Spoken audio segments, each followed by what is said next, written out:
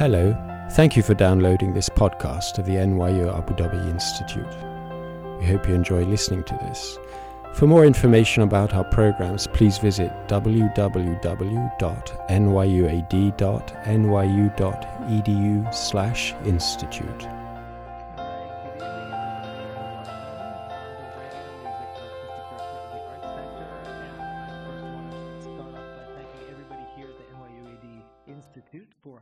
Here tonight to celebrate a big part of the public programming legacy of NYU Abu Dhabi. And so I want to thank Nadia Sheikh, and I want to thank Morris, and I want to thank Nahid and Antoine and Tarek and everybody who is here at the Institute for this collaboration. And I want to also thank Vice Chancellor Marriott Westerman, who had the idea and the vision to create public programming as part of the identity of the university and bring us all here. So tonight we are celebrating the launch of our first book, The Art Center, Building a Performing Arts Community on Saudi Island.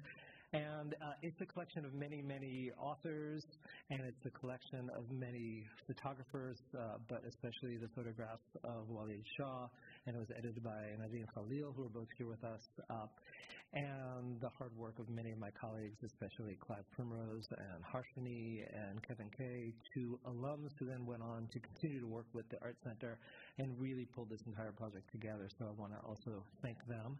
And what I'm going to do is we're going to start by, I'm going to read the foreword that I wrote to introduce the volumes, and then we'll continue on to a discussion. And thanks again to everybody for coming. A human-sized aquarium filled with 12 tons of water sits in the middle of NYU Abu Dhabi's Central Plaza. When entering the campus from the Welcome Center, it's the first thing you see. Abutting the towering grove of palm trees at the center of the campus, with the university library in the background, the tank is surrounded by Bedouin tents which disguise sophisticated controls that manage an elaborate pump system. Over the course of 5 hours, as the daylight fades and sunset turns into night, a series of performers enters the tank and perform everyday tasks. Reading the newspaper while sipping takeout coffee, mopping the floor and polishing the glass walls, practicing guitar, coiling a garden hose, selling fruit in the marketplace.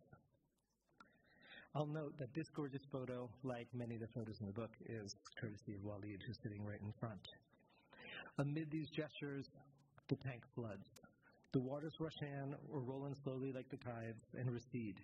All the while, the performers continue their daily activities, ignorant of, or at least ignoring, their dramatically changing environment. The 11-foot-tall tank, installed for Lars John's durational performance installation Holocene, is strategically placed. It's equidistant between the experimental research side of NYUAD's campus on the west and the arts and humanities buildings in the east, in between the engineering and social science divisions. For the week of the installation in November 2016, this striking artwork couldn't be ignored by anyone crossing the campus. Is it a living aquatic sculpture? Is it theater? Is it dance? Yes, yes, and yes. Designed to spark conversation about global warming and rising sea levels on a campus which sits on an island, in a city of islands, in a country whose very existence is based on adapting to extreme climate conditions, and where the relationship to water resources is fundamental. We presented Holocenes during Abu Dhabi Art, just down the road from the art fair, expanding the reach of the then burgeoning Saadiyat Cultural District. Holocenes is an audacious piece. When I was artistic director of Lincoln Center Out of Doors in New York, I had started a dialogue with its producer, but realized it was too big a project for us to take on. We had concerns that the tank, weighing over 30,000 pounds when full, might crash through Lincoln Center's central fountain plaza to the parking lot below.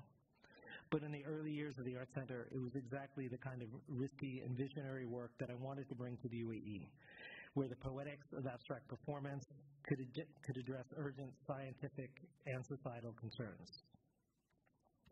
The response to Holocenes was incredible. It became a platform for conversations about the facts of climate change, the practice of socially engaged art, and the wide-ranging implications of Abu Dhabi public policy around environmental readiness.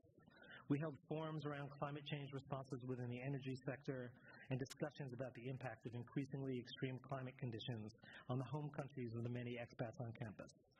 The tank's designer met with engineering students, while the costume designer discussed her experimentation with materials in a theater design class. Every night, Young families on campus came to watch the underwater performances in the tank instead of television before bedtime. Local filmmakers produced music videos repurposing images from the performance, including Rasha Amar's beautiful piece, which was just playing.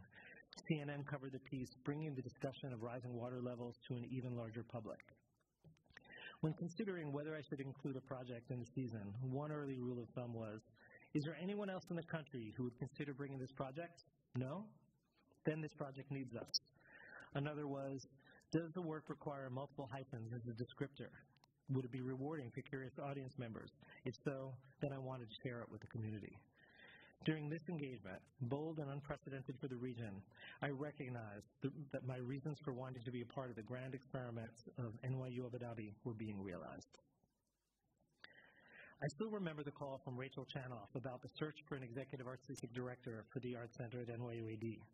It was February 2014, and I was in the middle of programming summer festivals at Lincoln Center, where I served as the director of public programming. She explained that her company, the Office of Performing Arts and Film, was consulting with New York University as they planned to open their campus on Saadiyat Island, then under development as Abu Dhabi's new cultural district, which would include Louvre Abu Dhabi and the still upcoming Zayed National Museum and the Guggenheim Abu Dhabi. She described the larger project, a liberal arts college and research university with an elite student body from over 100 different countries, forming a radical experiment in transnational learning. As then Provost Fabio Piano posed at my interview a few months later, what's the point of building if not for transformation? How do you build a society that's global in focus? What impact can a single university have on a nation? I was intrigued. Up until that point, my career had always been based in New York City, a global capital, and much of my focus had been on the intersection between world-class artists and civic engagement. I was excited by the opportunity to bring my cosmopolitan outlook to a new context and help shape the rapidly expanding creative and cultural center in Abu Dhabi into an epicenter of arts and culture in the Manasir region. One of the hallmarks of my career has always been a devotion to presenting eclectic work to diverse audiences. I believe that one can present artistically sophisticated programming that simultaneously builds community, brings audiences of all ages, cultures, economic backgrounds, and experience levels together, and expands receptivity for the arts in general. As I proceeded with the detailed interview process, the late Deputy Vice Chancellor Hilary Ballin, may her memory be a blessing, led a process in which I met a broad cross-section of the NYUAD community, including then Vice Chancellor Al Bloom, CFO Peter Christensen, Dean of Arts and Humanities Judy Miller, and numerous faculty and staff. Trying to uncover the multiple visions and needs for a new arts center required discussions leading to a more complex understanding of the promise, potential, and cultural dynamics involved. We discussed the myriad challenges, young infrastructure, attitudes towards public art, and opportunities of the current UAE arts ecosystem, becoming a shapeshifter in a multicultural environment, forging intersections between the performing arts and scholarly research. Even before a single student arrived, a key meeting about the role of public programming was with Philip Kennedy and Nils Lewis, then of the NYUAD Institute, originally conceived by founding provost and now vice chancellor and tonight's moderator, Marriott Westermann, to connect the university to the intellectual life of the city. I met with our government partners from Tamkeen. I also met with key members of the UAE artistic community, including the Abu Dhabi Music and Arts Foundation, who I believe are represented here tonight, the Art Dubai Fair, and The Fridge, an independent music venue located at Dubai's Al Zarqal Avenue, cultural district. All of these actors gave me an understanding of the larger artistic sphere within the UAE, the structural realities in which we would be working, and the importance of looking outside the walls of the NYUAD campus for local and national collaborations. With each conversation, my vision broadened and deepened, and I realized that in order to reach its transformative capacity, the Art Center would need to go far beyond simply presenting dance, theater, and performance. More than just a showcase, it would become a cultural reference point. From its conception, the Arts Center, like our sibling programs, the NYUAD Institute and the NYUAD Art Gallery, was intended to be a resource for the benefit of the entire public of the UAE. Fast forward a dozen years, and the Arts Center has succeeded in supporting the educational mission of the university, fostering research-driven practices and curricular integration, engaging with local, regional, and global art communities, and putting the UAE on the map as a cultural player. Perhaps most importantly, I believe the Arts Center has shown the impact of cross-disciplinary thinking that resists the separation between art and life and between art and academia. It has broken traditional barriers between performers and viewers, makers and scholars. It all began with a shared vision, one of a panoramic engagement which would encompass the 360-degree constellation of activities orbiting around the artists at the center. These activities include presenting and developing new work, catalyzing conversations, and inspiring local creators through workshops and guest teaching opportunities by artists. In our vision, artistic practice is as much process as it is product, and it's this spirit of experimentation and iteration that I believe to be one of the legacies of the Arts Center. The Arts Center has always reflected an enormous collaborative effort, and the book that we celebrate tonight incorporates a polyphonic chorus of voices from many of those who have contributed to its first 7 years. Thanks to the expert editorial direction of Nadine Khalil, conceptually, each one of the 5 chapters focuses on a specific facet of the Arts Center's panoramic mandate, though you may notice echoes and refrains reverberating through many of the pages. We start with the East Plaza, our first venue, which we began programming in our pilot season in February 2015 after construction delayed the availability of the indoor venues. At the time, questions arose as to how we could activate an outdoor open space in which the separation between viewer and performer was less formal. The East Plaza was the Arts Center's space before we had one, and it enabled all kinds of unexpected synchronous encounters to occur. In these first ventures, we discovered how important the Arts Center was in terms of creating a commons, a meeting place for an audience with extraordinarily diverse backgrounds and experiences. It was during these early days where we also tested other formats that have become the hallmarks of our curatorial practice, such as artist welcome dinners, class visits and workshops with musical artists, and events such as American roots rock singer Mary McBride and Kenya's electro-disco group Just a Band, Puppet Theater Makers Phantom Limb, and Imagine Science Film Festival were part of our pilot season. The first indoor venue to open in our inaugural season in September 2015 was the Black Box, and that was the concert version of Toshi Regan's opera Octavia E. Butler's Parable of the Sower, then a work in progress, followed by Kronos Quartet. Often described as a laboratory for performance, the Black Box is a flexible layout, adaptable to the changing needs of the artists. In Book 2, we focus on our initial boundary-pushing experiments. The Black Box is a place where we can incubate new creations, a versatile space in which we've commissioned and developed new works by visiting artists, students, and faculty as co-producers. The responses to the Black Box performances enable us to figure out who our audience might be and how to best serve this extraordinarily diverse mix of experienced and first-time audiencers. On some occasions, I overheard audiences exclaiming enthusiastically, "This is the first time I've seen contemporary dance," or "I've never been to a theater play before." While at other events, the audience members knew exactly what it meant that Salif Keita or Meredith Monk were performing in Abu Dhabi. "Oh, I used to work with Ping Chong at La Mama in the East Village in the 70s, said a school teacher to me. From its very beginning, there was a sense that we were offering viewers a mix and caliber of artists and forms that they had not had access to in the UAE before. The third book is named for the Red Theater, which was officially launched in February 2017 with experimental chamber music ensemble Bang on a Can All-Stars and contemporary theater troupe City Company. A striking proscenium theater with a beautiful balance between monumental scale and plush intimacy is arguably the finest performing arts venue in the UAE. When the Red Theater opened, we were enabled to further expand the ambitions of our interdisciplinary programming. Time after time, I sat in the audience and as one master artist after another performed, whether it was during Dennis O'Hara's solo tour de force in Iliad or Kid Koala's multi-hyphenate, turntablism string quartet, puppet theater, live cinema piece, Newphonia Must Fall, I thought, the bar for performing arts in this country has just been raised. And it had been done by an art center that was locally embedded, yet regionally and global in reach. From its inception, the Arts Center has collaborated closely with NYU Abu Dhabi's academic departments, most notably those in the Arts and Humanities Division, but also with many faculty in the interdisciplinary core curriculum and in the first-year writing program. The Blue Hall, our jewel box of a recital hall, is the locus of many of these collaborations, including faculty and student recitals, a contemporary Arab and discussion series, Cinema Na, curated by NYUAD filmmaker and professor Skander Kopti, master classes by artists such as classical pianist Lang Lang, presented in collaboration with ADMAF, and West African superstar Angelique Kidjo. The fourth book delves into this significant aspect of our work in art and scholarship, as well as our deep integration with area schools and community groups. Efforts spearheaded by our original Director of External Relations, Mohamed Al-Bakri, and our former Director of Artistic Planning, Lindsay Boswick, and continued now by Reem Salah and Reem Alam, Lana Goliath, and Bea Laszlo. When the Art Center opened, a driving question was whether we could attract an audience to an island which was barely on the country's mental map. Just a few years earlier, Saadiyat Island was uninhabited with no bridge linking it to the rest of Abu Dhabi. In our fifth season, as the global pandemic of COVID ravaged the world and forced everyone to shelter at home and social distance for the sake of public health, that question needed to change.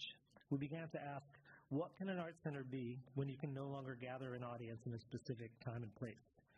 In the wake of a global pandemic, how can art be disseminated? How can we ensure that we could keep pursuing our artistic, educational, and community missions when the doors to the venues were closed for an indefinite period? How can we reimagine our digital spaces and connectivity to our publics now and in the future? In the fifth book, we look at our rapid response to move the Art Center online, offering an artistic lifeline when people needed art the most. And I especially want to acknowledge Chris Pye and all of our technical staff. We look at how the Art Center entered people's homes via Zoom and social media feeds, on theatrical telephone calls, and 3D audio headphone pieces. And we pondered the next phase of our reopening, where we wondered when we would bring the Art Center back to our audiences live and in person. And thankfully, we're back sharing events in person together as a community. In a way, the book moves from space to non-space, from the particularities of geography and place to the unconfined borderlessness of the Internet. And ultimately, we're still grappling with the fundamental question we began with. How can we most effectively make space for the arts in people's lives, not as a luxury, but as part of their everyday habits, and not as something that can be ignored? How can we build a space for interdisciplinary and transcultural collaborations to complement and extend our in-person work? How can the arts create a shared history and common culture in a place as transient and as in much flux as the UAE? What role do the arts have to play in defining the UAE's rapidly changing identity to the rest of the world and to itself? As our community of contributors add their voices to this book, we look back with great appreciation for everybody who contributed to building a significant new institution and public resource. But we also recognize that our momentum was interrupted and that the road to rebuilding has been steep. It's our hope that by collecting these essays, photographs, oral histories, and reflections from our first 7 years, we'll inspire new levels of commitment, which will continue to intertwine our success with the ambitions of NYU Abu Dhabi and the UAE as a whole. I especially want to thank our Director of Marketing, Clive Primrose, Harshini, and Kevin, who successfully worked on all the intricate work of pulling together the essays, images, and book production, and Lulwa Hassan, who organized the launch event. And especially I want to acknowledge Leila Dabazi, who has worn so many different hats since the beginning of the Art Center, leading our departmental and artist administration and business activities, and so much more.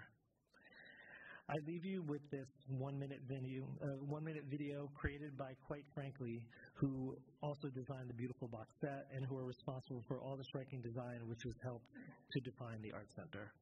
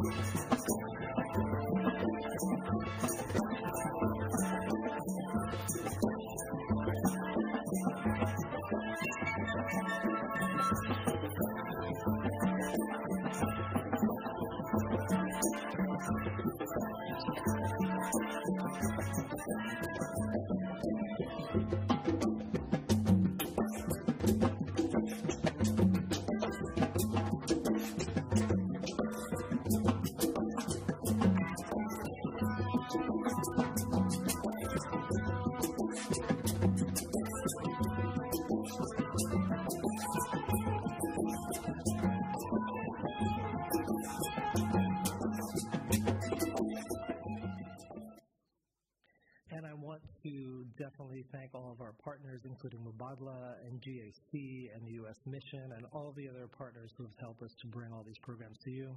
And thank you for joining us tonight, and I hope you enjoy reading You can find the book available on sale in the lobby or in Magrudy's bookstore, and as of about 3 hours ago, you can also find it everywhere in the world on Amazon. So thanks for coming.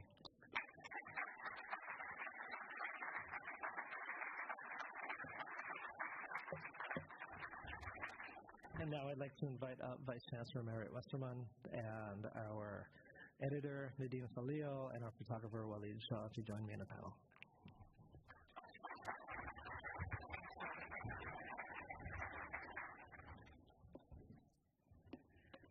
Assalamu alaikum and good evening, everyone.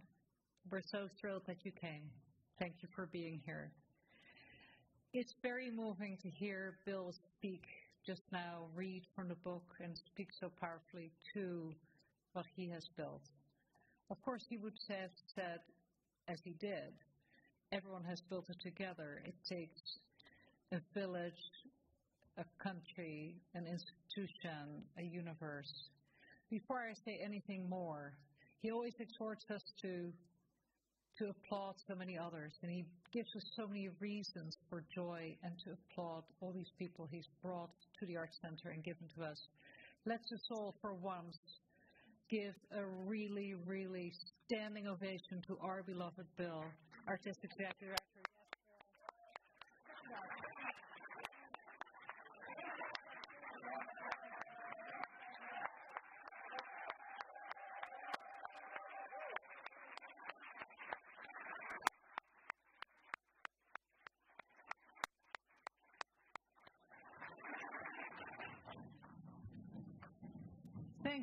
Thank you. That was great. Well, I'm very happy to have been asked to moderate this panel. I'm often asked to do such things, but I'm really thrilled at the collaboration with the Institute. Many thanks to Nadia and to Maurice for making that happen. Let the fun continue.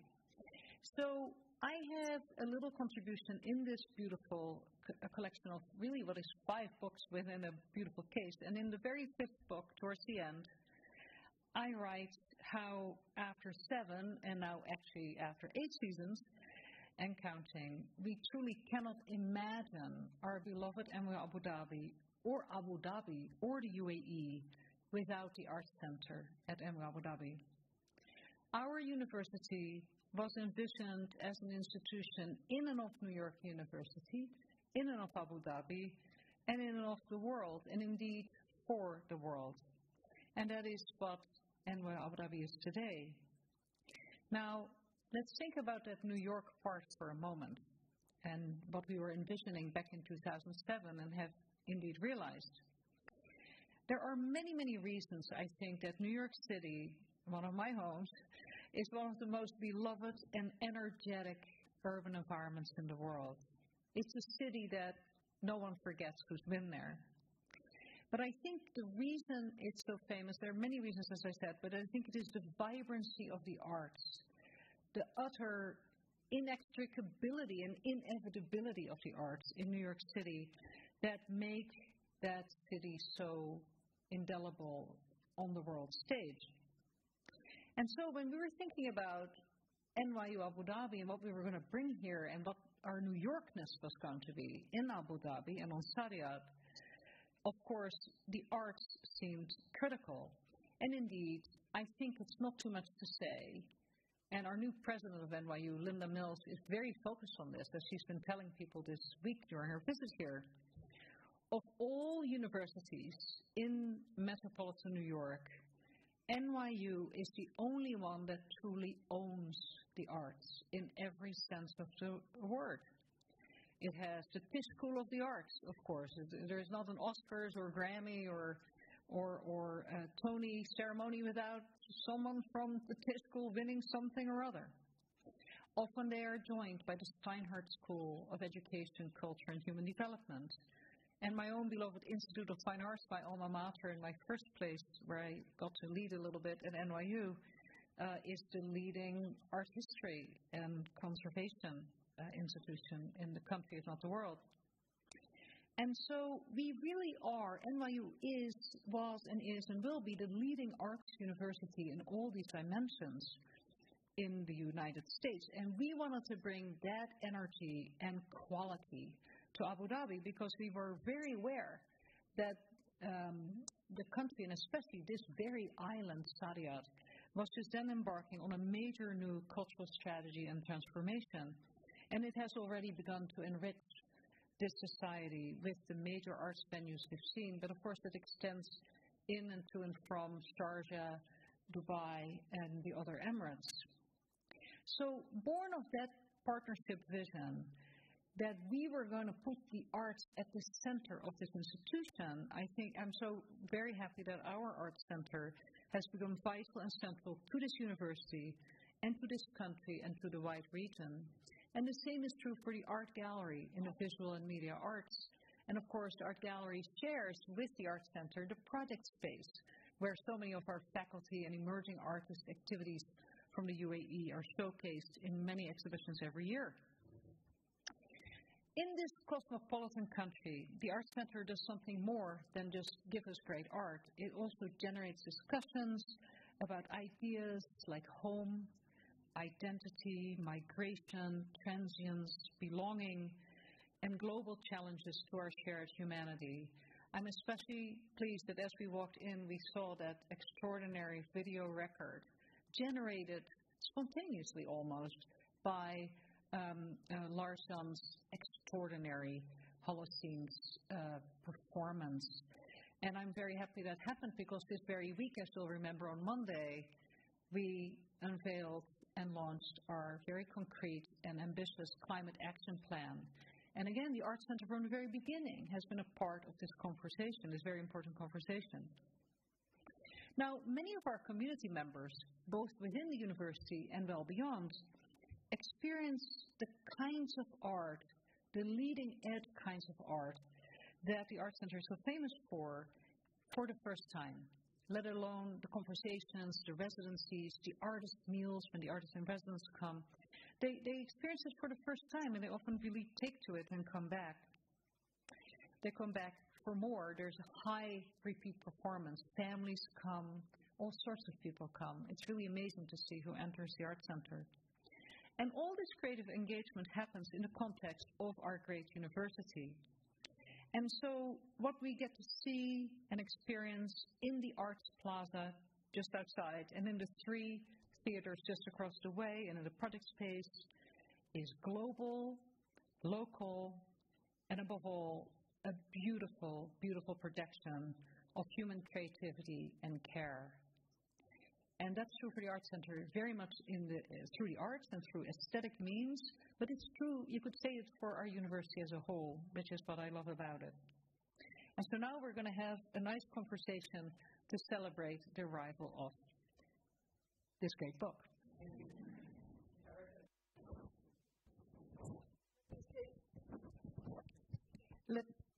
I think it's fun.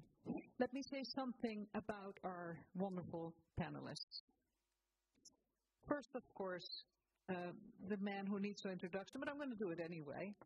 Bill Bragan, the first and founding Executive Artistic Director of the Arts Center at New York University, Abu Dhabi. Bill, you told so wonderfully the story of your rapid hire, actually, between from February to May, I think it went. And I think I first met you, although your fame preceded you in New York, I was here for the first commencement. And there you were. We took a special tour of the Arts Center, and Hilary Ballon, the deputy director, kept telling me, "You've got to tell him to come. You got to meet Lisa, his wife. She's in philanthropy." I was in philanthropy at the time. "You've got to tell them to come." So I'm glad it worked out. The National, our beloved newspaper in the country, has called him a game changer. And that is exactly what he has been in the UAE since 2015 when he launched and led the center's very first season. It sort of was hoped that we would have started a year earlier, but there were some challenges with the real estate that you fixed that first year. In 2018 and in 2019, the Arts Center won the Pride of Abu Dhabi Award, and Bill has twice been a finalist for Abu Dhabi AmCham's Falcon Individual Award for Excellence. I'm counting on 3 being a charm, Bill. Bragan is such a force in the world outside Abu Dhabi. We forget it, but he was a very beloved and accomplished leader at Lincoln Center and at Joe's Pub in New York at the Public Theater, major venues. That's where he learned the world. He learned the world of art in New York, and he brought also much of it to New York, and that's what he's brought to us. So he's also the co-founder of the World Music Festival and a service organization, a non-profit entity called Global Fest. And Global Fest is the winner in 2018 of the William Dawson Award for Programmatic Excellence and Sustained Achievement. Actually, that's you yourself rather than Global Fest. But Global Fest is a part of it. He won that award from the Association of Performing Arts Professionals. Very significant because those are his peers. Peers are not always kind to their peers, but they recognize their quality. And one fun fact that you may not know, but stay tuned, Bill has another identity. He is also known as Acidophilus. And Acidophilus is his handle when he DJs as part of Globe Sonic Sound System, an international DJing compact. And I think that's significant because those of you who've come to events in the Arts Plaza in particular know that you have a special love of DJs and you've really supported DJ culture in the UAE. Next to Bill is Nadine Khalil. And Nadine is an arts writer, independent, an editor, an arts researcher, and also a very fine curator. And at the moment in her research, she's studying the body as an expanded site of performance. So relevant to the Art Center, I think. A site of performance, of labor, and resistance. She is the former editor of Canvas for 4 years, which is a Dubai-based contemporary art magazine, you probably know. And before then, she was very involved as editor of the urban culture magazines AMAG and Bespoke, which are both based in Beirut. And after a decade or more in art publishing, Khalil now advises art institutions and nonprofits like ours on editorial strategy, content development, and publications. Welcome. And then, last but certainly not least, at the other end of this stage, Walid Shah. Walid Shah was born and raised in the UAE. He was educated as a chemical engineer. So was my father, and my father was a good singer, too. He was educated as a chemical engineer, and he started his career working in the oil industry. But at some point along the way, he repented. He repented because he had slowly been discovering his love of photography. And today, he is a full-time photographer, creative thinker, and entrepreneur. And I'll just mention a couple of his projects. In one of his recent works, which is a wonderful book, Walid explores the intersection between physical and mental health through portraits and stories. Nothing could be more important in these moments we've had during and after the pandemic, these moments of climate challenge and other challenges. In another project, which is titled Magazine Cover, he examines societal norms and their relation to images. Magazine covers matter. And Walid has also shot portraits of freelancers and entrepreneurs, people we need in our creative economy so very much. And he did that to help them navigate the economic downturn propelled by the COVID-19 pandemic, and we're still not quite out of it. So thank you for all of that, and welcome to you as well. Okay, I have some questions. I hope we'll have some time with the audience as well. I'm going to bounce them around a little bit. Let's start with Bill. Bill, congratulations on a wonderful milestone. Just say a little bit after reading from the book as you did. What does today's book launch mean to you? I think the book launch really is sort of a culmination. It's actually, there was an article that came out in Magpie today, and they said it's telling the story so far. And I think that's what we really wanted to do, is we wanted to capture some of the different things that the Art Center means to so many different people, and there are so many different stories and different ways that people engage with us. And we wanted to tell the story in as close to real time as we could. I've been describing it as we wanted to leave some breadcrumbs for future historians, because the thing that attracted me here to the UAE was to be part of the Sadia project as it's developing. And it's really unprecedented to see this rate of change and growth, and we didn't want to leave it to just a rearview mirror. So we really wanted to capture that and just put it all together in one place so that people could enjoy understanding the magnitude of sort of the reach and all of the different people who played a role in it. That's a wonderful motivation, and I think having spent time with the book, I think it really does that. You walked us through the book and the content. You see it there. Fair warning, it's heavy. When you pick it up, it's the doorstop, basically. Tell us a little bit more about the structure. Why 5 volumes? 5 volumes, I think, first and foremost, came from the fact that the folder that it's in my inbox right now is still referred to as our 5th-year anniversary book. And so that was part of the idea, was that we'd hoped it would be celebrating 5 years. We're now in our 9th season because things take time. And then we started really thinking about the venue, and that's when we started working with Nadine as the editor. We started talking about different conceptual models, and that, I think, was part of the exchange and what it meant for us to have somebody like her who's been so present in our audiences and wrote. The reason we reached out is she wrote some of my favorite pieces on some of our other performances, and then the sort of the conceit of using the venues really just that started to feel self-evident. And then what is the 5th chapter? Well, we were in the middle of the pandemic when we were working on it. And that's when all of these really existential questions about, well, what does our work mean right now, and how do we keep going on? And most of the time we made the book, we had no idea when we were going to be back together again. And so we also wanted to, I think, capture that moment. Yeah, that's such an excellent point. And I must say, as an art historian, I love the visuals, because I know I wanted to look up something about the black box, and I picked up the black book. Mm-hmm. And then for the blue hall, there was the blue book and so forth. So this is very well done. And thank you for reminding us of the fact that this project had its genesis essentially during COVID or just before, had to be moved forward. And I think we can never forget that role of the Art Center during the pandemic, when you were just this great online site of hope. I remember making that hard decision in March when I had to tell someone to leave the airport and go back home because they couldn't come.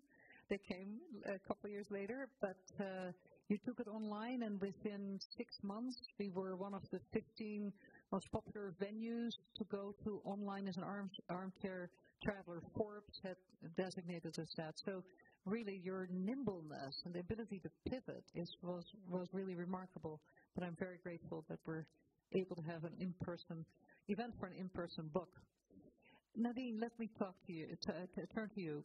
You, as an arts editor of these magazines and a critic, obviously you've been following the Art Center very closely from the beginning. What would you say the center has contributed to the creative scene in the UAE and perhaps the region? I think it's really broadened the idea of performance, moving from dance to more contemporary conceptual performances. I think the one that I still remember is Lucinda Child, seeing her live in person, working with this older video simultaneously, and referencing Saul Lewitt and all these other pioneers in the performance art scene that a lot of us have been inspired by.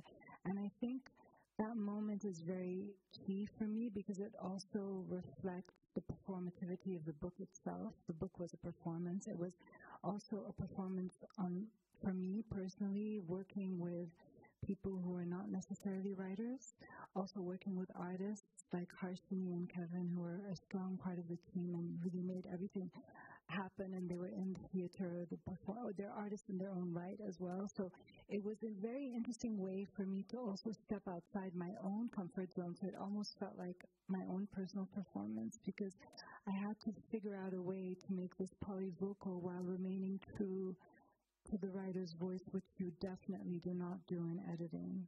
Editing is much more harsh. It can be very rigorous. And sometimes you start with something, and I've been on both sides. I'm an independent writer now, but I've also been an editor for 10 years. I've been writing for 20 years, publishing for 20 years. So there are those moments where I will let go of a piece and let the editor have it. And then it's the back and forth with an editor that sometimes can be extremely painful, because that one experience that you had while seeing the show or watching a performance gets completely changed at the end if it's not clear to the reader. So I tried to do the other thing, try and work in a way that was accessible, legible, but also try to retain some of those voices, which was really Bill's vision, to kind of bring this communal aspect, this hybrid form of text, I guess you could say, that had a little bit of my guidance but really stayed true to the authenticity of those who were speaking. I really do think it's a book to be spoken rather than one to be read, which is also interesting when we talk about rooting the book in chapters that are essentially spaces. So what is the space for text? It can be seen as an oral space, and I think this is what the book does. I love your description of the editorial process and the relationship between the editor and the author. I have been both an editor and an author, and especially in both situations, I often thought the editor is often the enemy and the editor is often the savior. And good editors really help birth creative ideas and translate them the way an artistic producer does. So I'm very interested in your view of the editing of the book as a performance for you. Just to make that maybe a little bit more accessible to the audience, can you quickly give us an overview of what people should expect when they pick up a copy, start looking through it? How would you hope that they process it, they engage with it? Well, for one, it's not chronological, so you can pick up at any point in time. Expect to find a literary or literature professor like Brian Waterman talk about disco and his experiences on the dance floor, but then at the same time make an analogy about, these spaces of dance at art centers, early days being like a circulatory system. So then he actually does put a little bit of analysis in. That's like in the very beginning. Then you also have like Ruben Polendo, who runs his own theater group, and, Deborah Levine talk about the early days. I think it's interesting to look at a book that's so spatially choreographed, and yet, you have a lot of stories about the before there was all these spaces, all these spaces existed. So it was like the outdoor part of the East Plaza before I even got here. And then, you end, I think the ending is just so beautiful because it's really the beginning. It's Skip, Sherry, and Coco Carroll literally, producing or performing their libretto that was an oral piece or an online piece on the page. So it's all about rhythm and how the words are placed and what are the spaces in between the words. And that was the most interesting for me, I think, as an art critic. Yeah, so that's kind of the breadth of things. It's wonderful. And I think, that dynamic sense you really do get. Walid, Nadine just said she wished that the book is not there just to be read, but actually to be spoken. It's probably also to be watched and to be looked at. The book would not have been possible or the same kind of performative project without your beautiful visual archive of photos of art center performances over time. How do you see the relationship between photography and documenting a history, which is really what you've done here? How do I think about images in relation to that storytelling that Nadine has organized? I think they sort of go hand in hand, right? I think you need the visual now, especially with screens and phones, and you need that visual. Before you could have maybe gotten away with writing only, but now you really need that visual to show people what happened, what it looked like, to maybe be able to invite more people later on in the next seasons and more artists to come and see the show. So I think the visual documentation goes hand in hand with the words. I think that's true. I always think it must be so hard to document these arts productions while they are in motion. In photography, it's one thing to do it in video, which is hard enough. Can you tell us something? You shoot in a variety of contexts. As a professional photographer, you portray individual people, you do commercial work, you do live events, such as your work in this book. And so when you're photographing performance, what do you look for in a shot? And then once you've got a whole bunch of photographs, what elevates a shot to be right for the book? And how did you work with Nadine on that? I don't think we worked directly together. I think I had the archive with NYU, and that was sent over.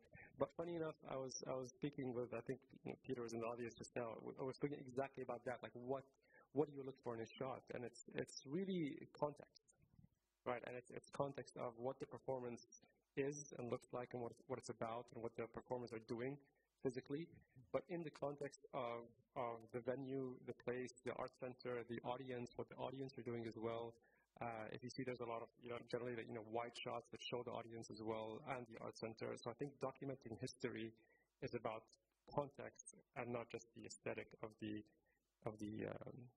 piece. If I may add, we made a very deliberate decision for the visuals to create their own narrative to supplement the text, and so it's not literal.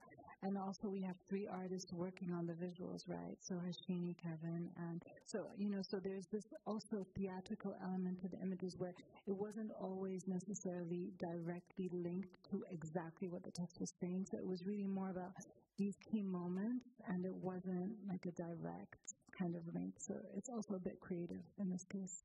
I think it's an excellent point and very telling when you go through the book, and I'm very glad the two of you drew that out.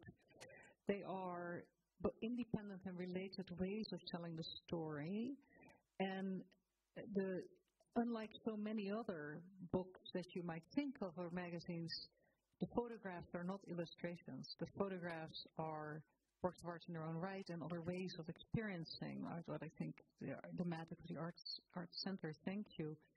Just really quickly, can you say maybe, I know there wouldn't be one favorite moment to document, but are there some things that really stood out for you in the document of the Arts Center where you thought, I would never get to do this anywhere else? I think there's one. I know the one. I think you know the one as well, Bill. It's that shot of Huey Ellis. And for me, that shot is sort of this full circle of really my own life, where growing up in the UAE,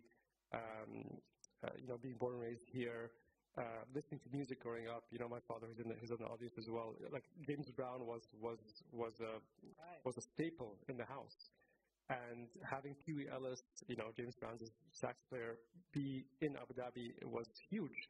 And not just that, when it was his 80th birthday, someone came and brought a cake on stage, and then someone placed a hamdaniya, which is the UAE's national headdress, on Huey Ellis in Abu Dhabi. And that just came full circle.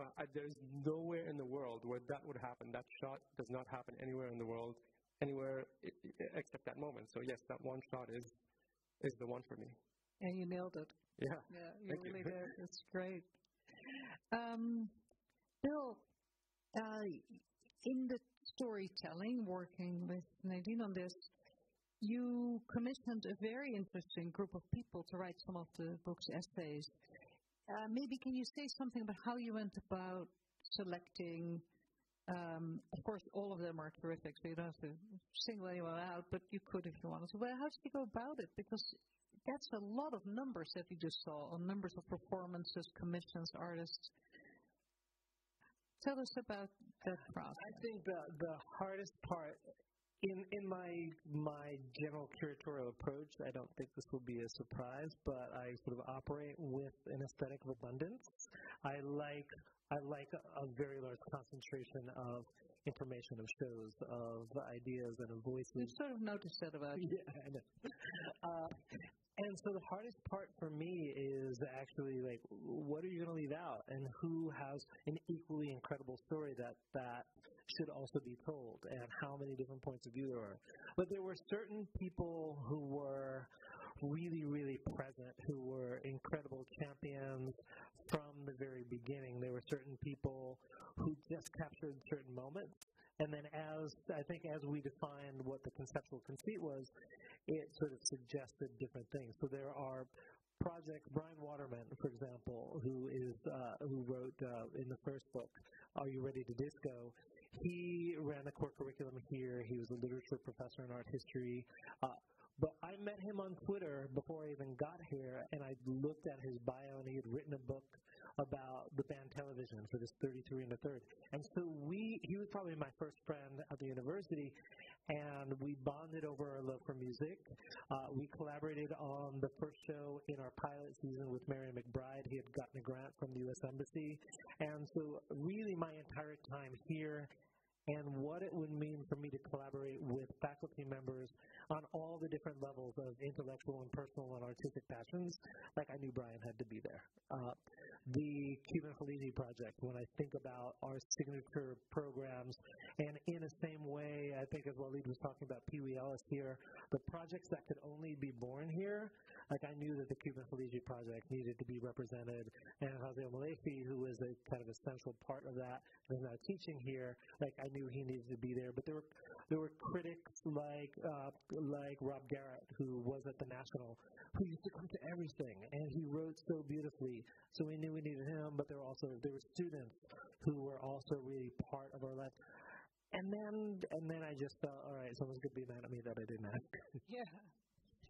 Well, I think it's a wonderful mosaic of voices, and indeed this was an honor for many to contribute. But both you and Nadine have mentioned quite a few of the authors are faculty here, and I think that's a wonderful special thing about a university-based art center that is both a total resource and translational venue to the community and back, and takes back in, and at the same time really makes our wonderful community of several thousand students often get exposed to the arts seriously for the first time. It's really a very special thing.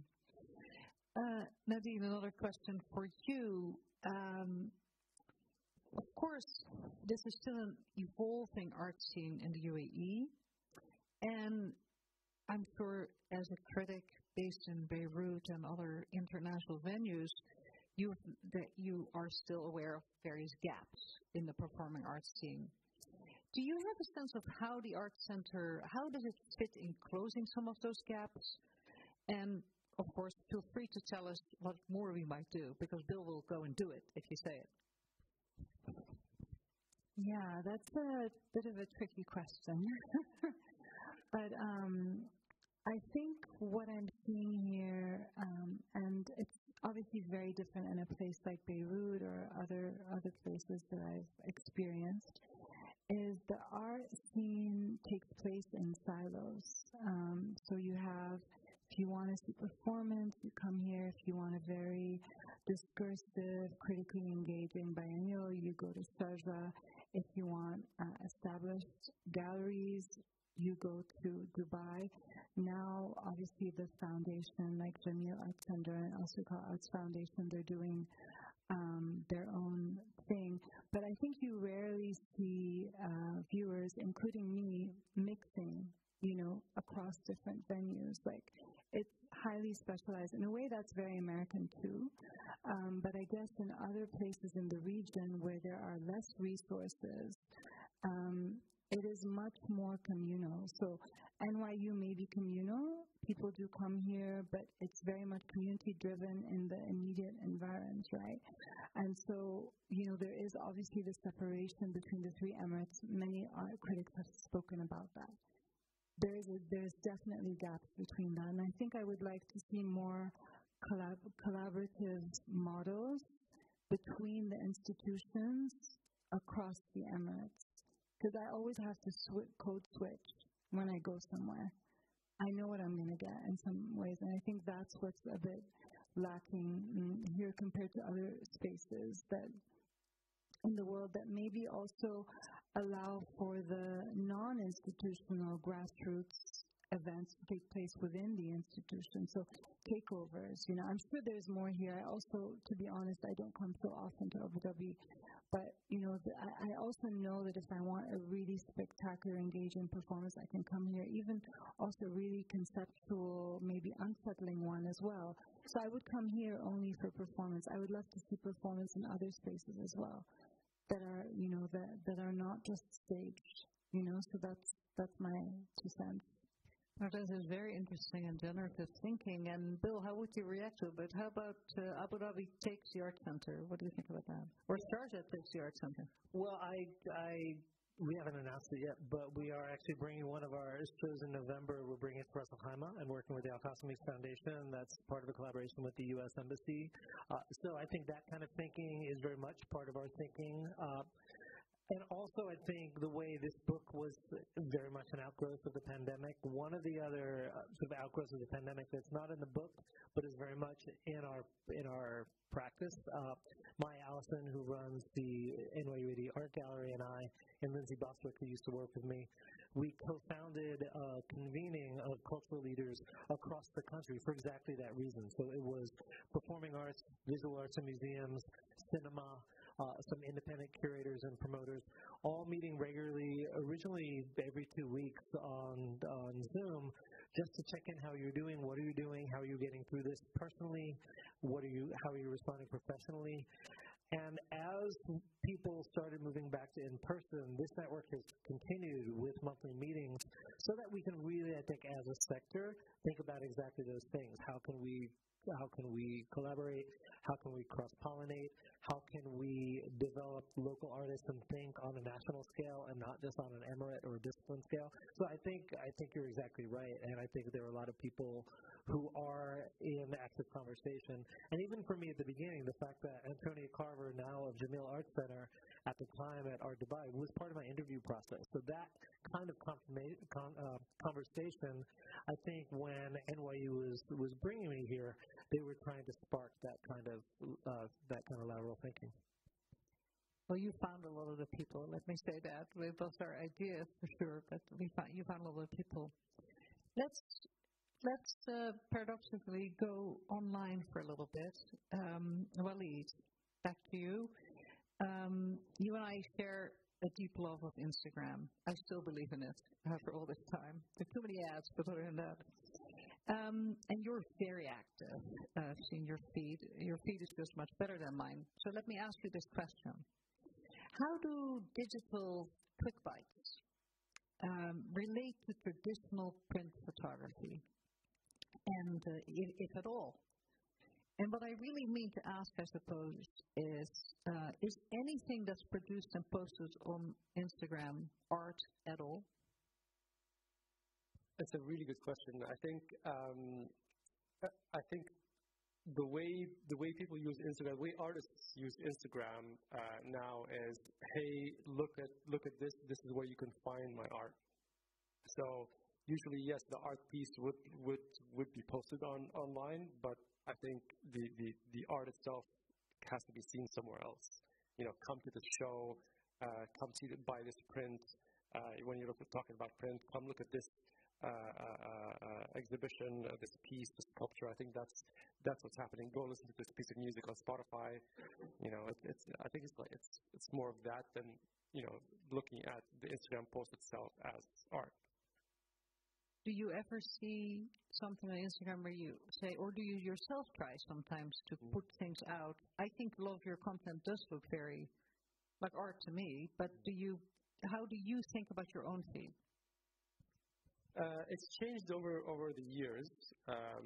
Before, I used to really curate my feed, but now it's almost like whatever works, let's try this, let's try that, and it's more of trying to engage and talk to whoever is out there and see what we can bring or how to bring these people to an event or to a show rather than just entertain online. Bill, you wanted to come in on this, I think. What's interesting is Walid was a very early and very ardent champion of NFTs, and when he kind of selected the Pee Wee Ellis image, that's one that you've actually minted as an NFT. So it's interesting for you to not include, because you've actually been such a proselytizer in the sort of digital space as a home for your artwork. Yeah, it's because the question was Instagram, right? So again, Instagram is social media. Somebody else owns that platform. When you go off to Web3 and NFTs, yes, you own your piece and the provenance is there. So when you post let's say exactly this example, the image of Pee Wee Ellis gets posted online on Instagram or any social media. It's like, hey, go to Foundation, go to Super Rare and buy it from there. So the art piece is somewhere else. It's a marketing. Yeah, it's a marketing advertising tool. Yeah. Too bad. It was so hopeful. For a while there, we all thought we were artists on Instagram. Now, I was aware that you make NFTs, or you've been actively involved, and I think it's quite interesting to think about that particular work being an NFT. 2 years ago, we were talking about NFTs all the time. It looked like NFTs were going to take over the world and change everything. You don't hear quite as much about the phenomenon today. Was it a passing fad? I had no idea this conversation was going there.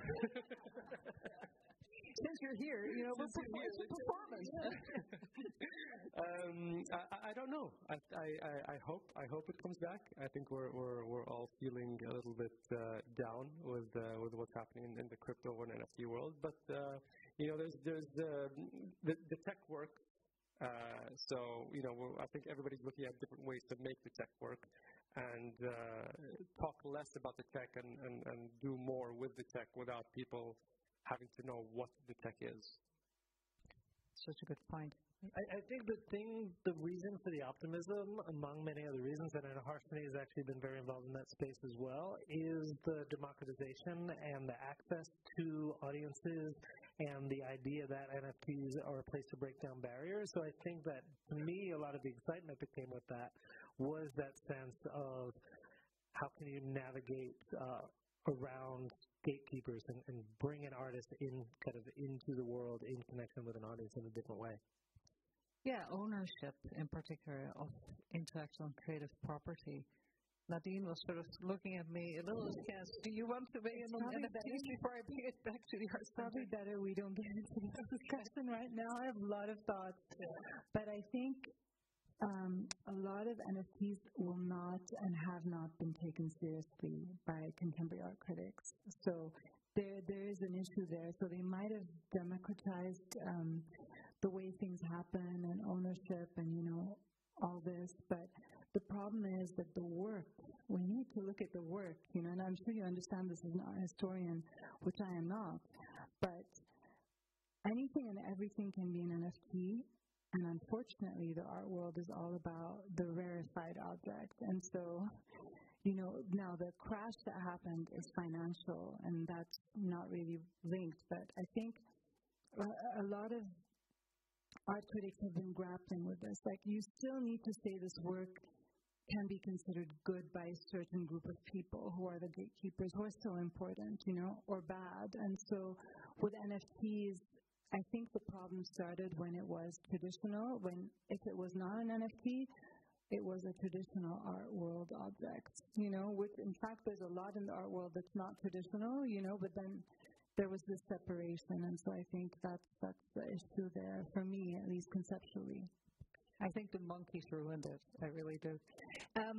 Let's bring it back to the Art Center. Thank you for this. It just, knowing that Walid has been so active in this space, it was just a great opportunity to show that conversations happen and are generated by artists on this stage, by artists and critics, and you the three of you got us going. Let me, before I open up to the audience, the community here, Bill, thinking back now at 7 years, at the end of this period, any lessons learned that you would like to share that really help people understand something about what it takes to build an arts community in a place where there wasn't one?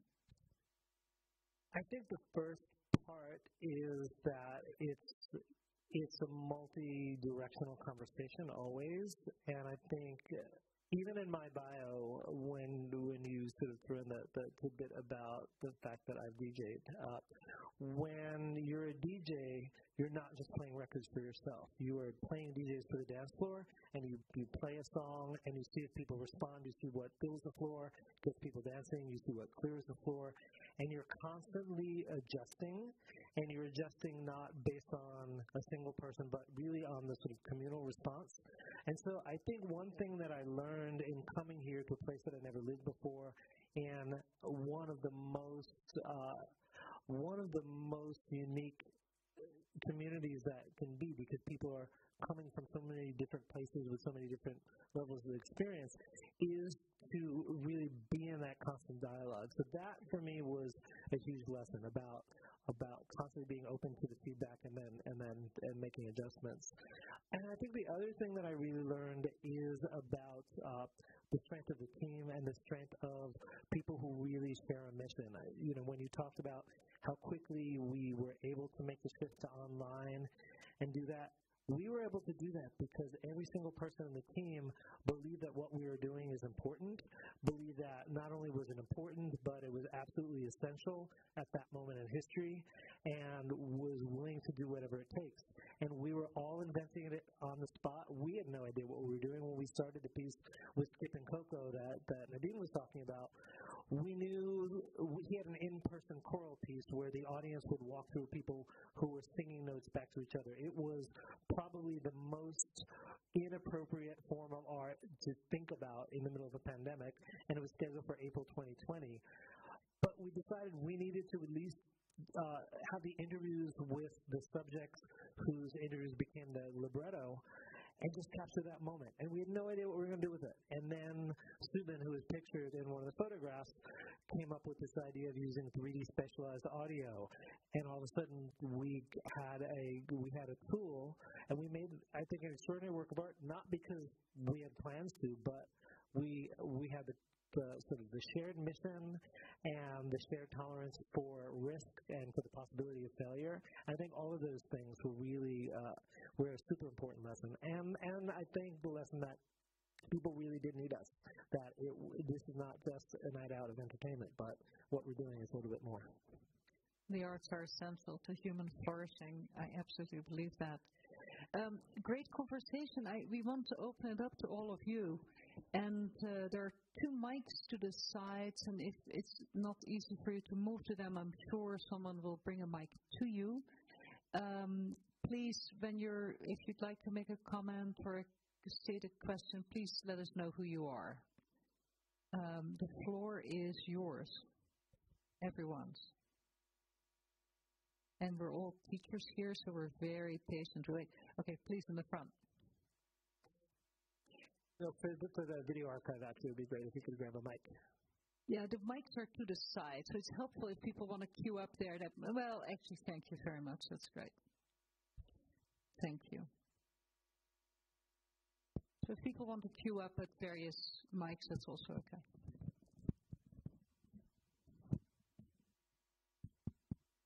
Yes. Congratulations on the book. And I am sure the book captures one of the most important elements that I have, and I know many others have been connected with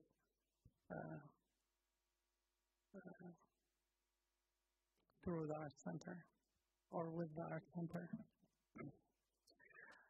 I graduated from the U.S. where I've become an artist in 2004. Came here, I looked everywhere in Abu Dhabi for a platform to learn and meet friends and and play. So I met a gentleman, his name is Sultan Al-Khafi. He said, in the Cultural Foundation, he said, I will give you a stage, but you must switch to classical music. And that took years to do, but done in 2 or 3 years. And when I came back to show him that I can play, I don't know, Mozart or I play by ear. I don't read notes. I never wanted to. He was gone.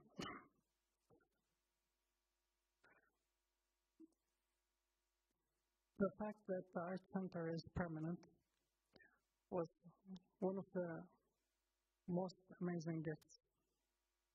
Knowing that I can always come here and meet artists and enjoy shows.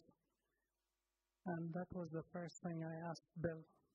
I said, Bill, how long will you be here for? He said, don't worry. I'll always be here. And my music developed and many things developed. And I owe it all to the Art Center and particularly to Bill Bregan. Thank you very much.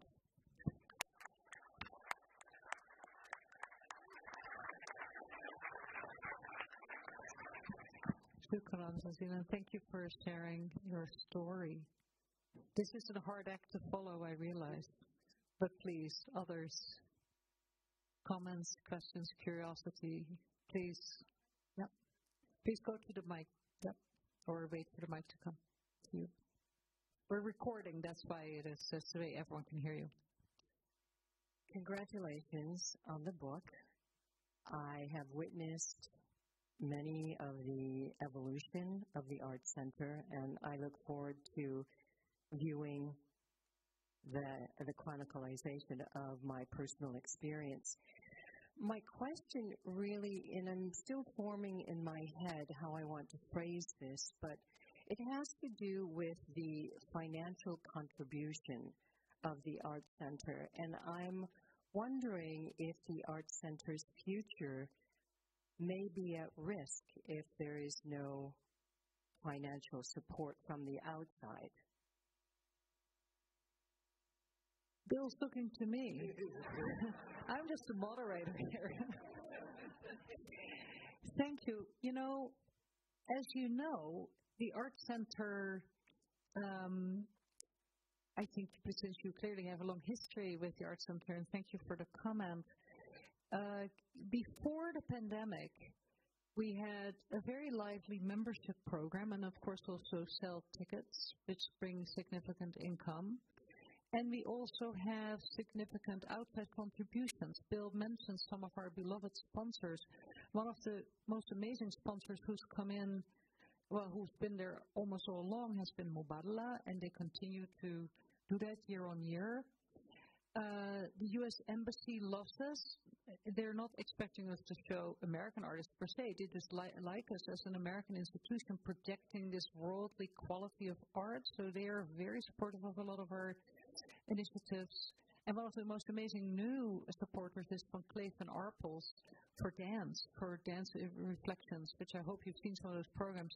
They came in even during the pandemic. They said, we're going to start kicking this in. We want you to be part of our global program of supporting dance. Mr. Arpels of Van Cleef & Arpels in the 1940s and 50s had a deep relationship to dance. So this is really authentic. They're not just trying to sell their jewels.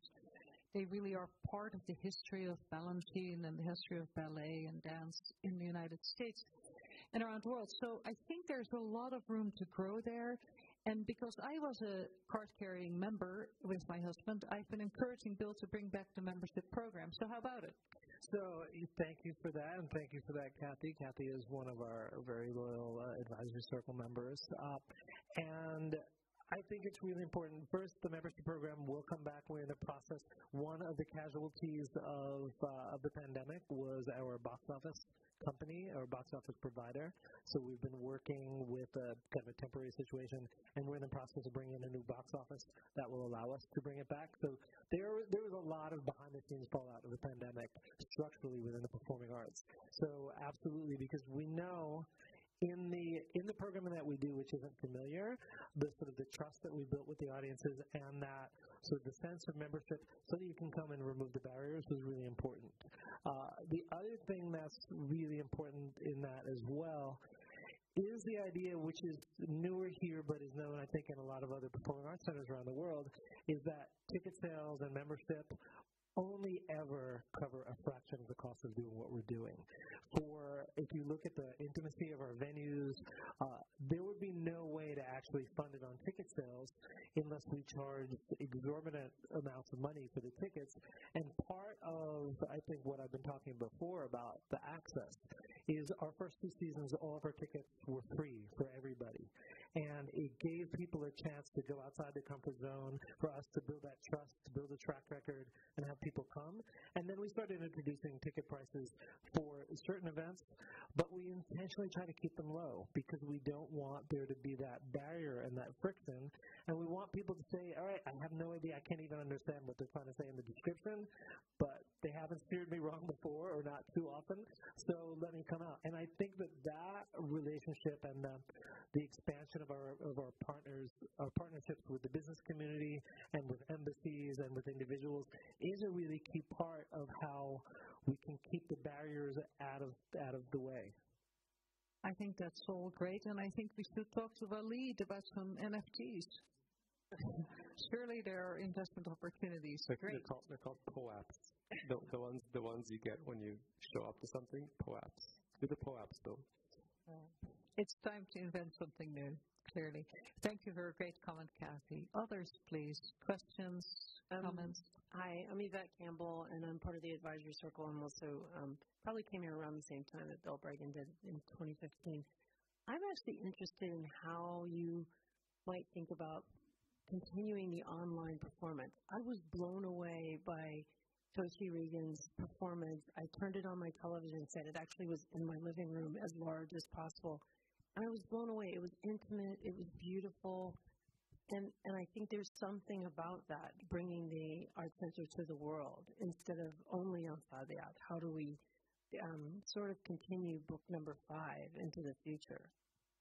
Yeah, I think that was one of the amazing discoveries was that, especially early in the pandemic, the online programs and what we did, I think everything that we're talking about here is the importance of archive, and we have been archiving our performances from the very beginning of the Art Center with the knowledge that we were building this history.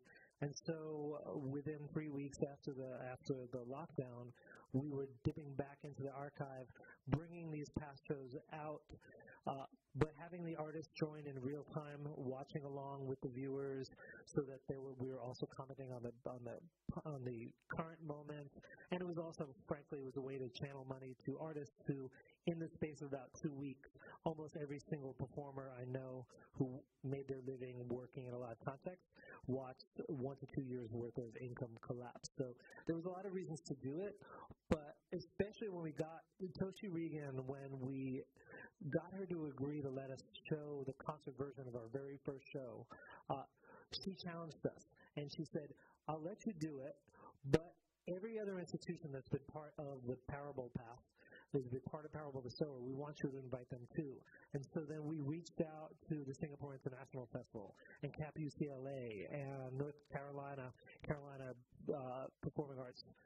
And we scheduled it so we had literally thousands of people watching in real time, chatting with Toshi, singing along to the chat boxes, and there was this amazing communal moment, and it's that sense of community that is what inspires me with live performance. I do think there was a moment where people got really, really tired of being put in front of their screens, and it sort of went away, and we were really glad to be back in person. But there were so many new audience members that we got in touch with. We had video performances from the Art Center that were picked by the New York Times as the jazz pick of the week. In New York was actually a concert from Abu Dhabi. So it was really the access for people who had mobility issues, accessibility issues. There was so much benefit, and I think now that we're back in person fully, I think building on that sort of equilibrium to be able to continue to extend the work is something we're absolutely thinking about. Wonderful suggestion. Yes. There you go. Hello, I'm Rashika. I'm an artist in Abu Dhabi. And congratulations on this journey. And I've not seen the book, but I have a question.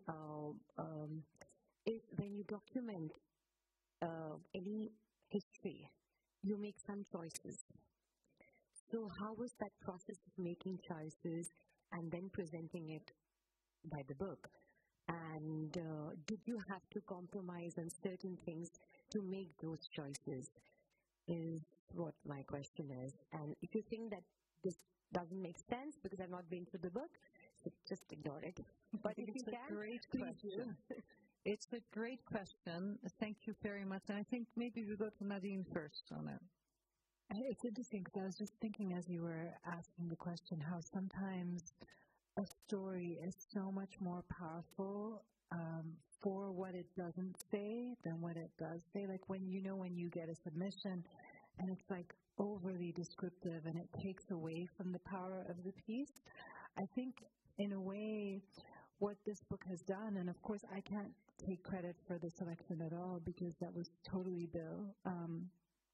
But basically what we tried to do, at least with the writers, is reference other people involved, other performances, just by referencing them. It's kind of like a citation, a series of citations that allows you to build the puzzle that is the picture, And again, this idea of documentation is really, really interesting today. It's a key topic in terms of performance, in terms of collecting museums that collect performances. How do they collect the performance? They either collect the instructions of the performance as per the artist's wishes, or significations, or they collect the document, the visual document, the filming of the performance. That's the record. And we have a fantastic contribution by Melissa Grunland specifically speaking of this.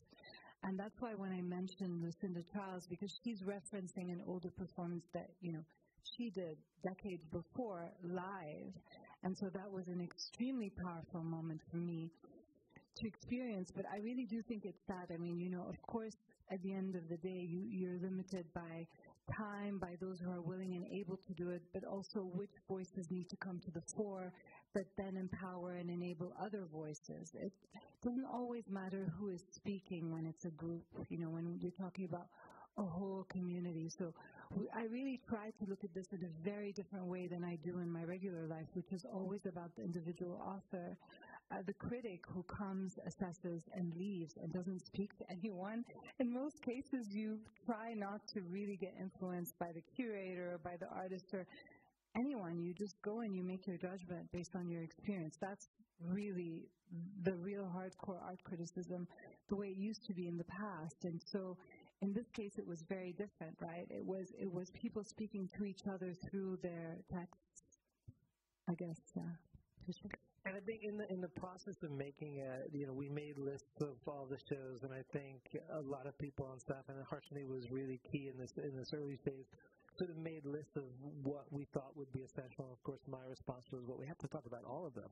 Right? I like every single program that we've done. I still have a deep memory of why we chose that program to be part of our season and what it meant, and had hints of the stories, and we knew that would be impossible.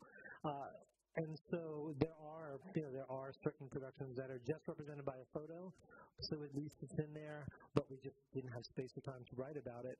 And then we were in conversation with one of our colleagues, Farah Shama, who is in the External Relations department here at NYU, who works with us on all the programs. And we've been talking about sort of transmedia approaches to this because in the 2 years, in the 5 years since we started work on this, our history has grown so much, and we can't always make this doorstop of a book. But really thinking about how we could easily have had another doorstop on the same period with completely different authors, completely different productions, and it would have been just as moving. So I think we are also going to think about how we can then turn this into something that lives online and can be an evolving archive. Yes, because this is also about building a history, indeed, and history is always selective. It's never comprehensive, otherwise it's just a repeat of what already happened, and that's not what history is supposed to be. Bill, I think this was a wonderful question to end on, so let me project forward. This doorstop, 7 years from now, the second, 9 years, I guess, let's say, taking it to 2030, what's ahead for the Art Center? What do you anticipate doing yet more of, and where do you think some further things you might redirect? So I circle back often to an article that I read in the New York Times in the first week of December in 2014.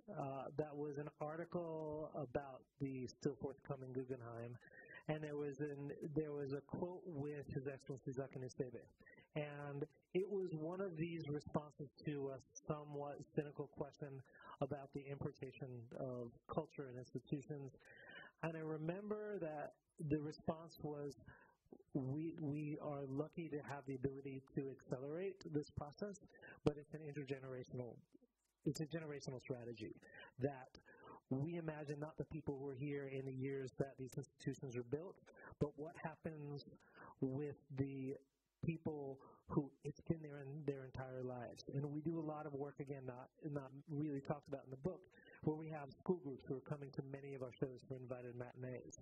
We have had students who came on class trips to the Art Center who then applied to NYUAD and were already graduated and are now artists out in the world, and they're working at other cultural institutions. And that, I think that arc is a very long one. And so when I think about projecting the future, I think about an institution that has a sense of permanence, that also has a sense of really building on the idea that people who were there and were formed by what we do and hopefully had their minds sort of expanded in certain ways, are now creating work that we've never even dreamed of. More of that to come by 2030. Thank you for reminding us of the very important role of the Art Center in nurturing and developing artists, which you do in so many ways, and curators and producers as well. Everyone, thank you so much for being here for this milestone moment of celebrating this wonderful book on the Art Center the first 7 years. And please, let's give a great big hand to the 3 people who really put in here and Thank you. You've been listening to a download from the NYU Abu Dhabi Institute. You'll find more information on our website, www.nyuad.nyu.edu/institute.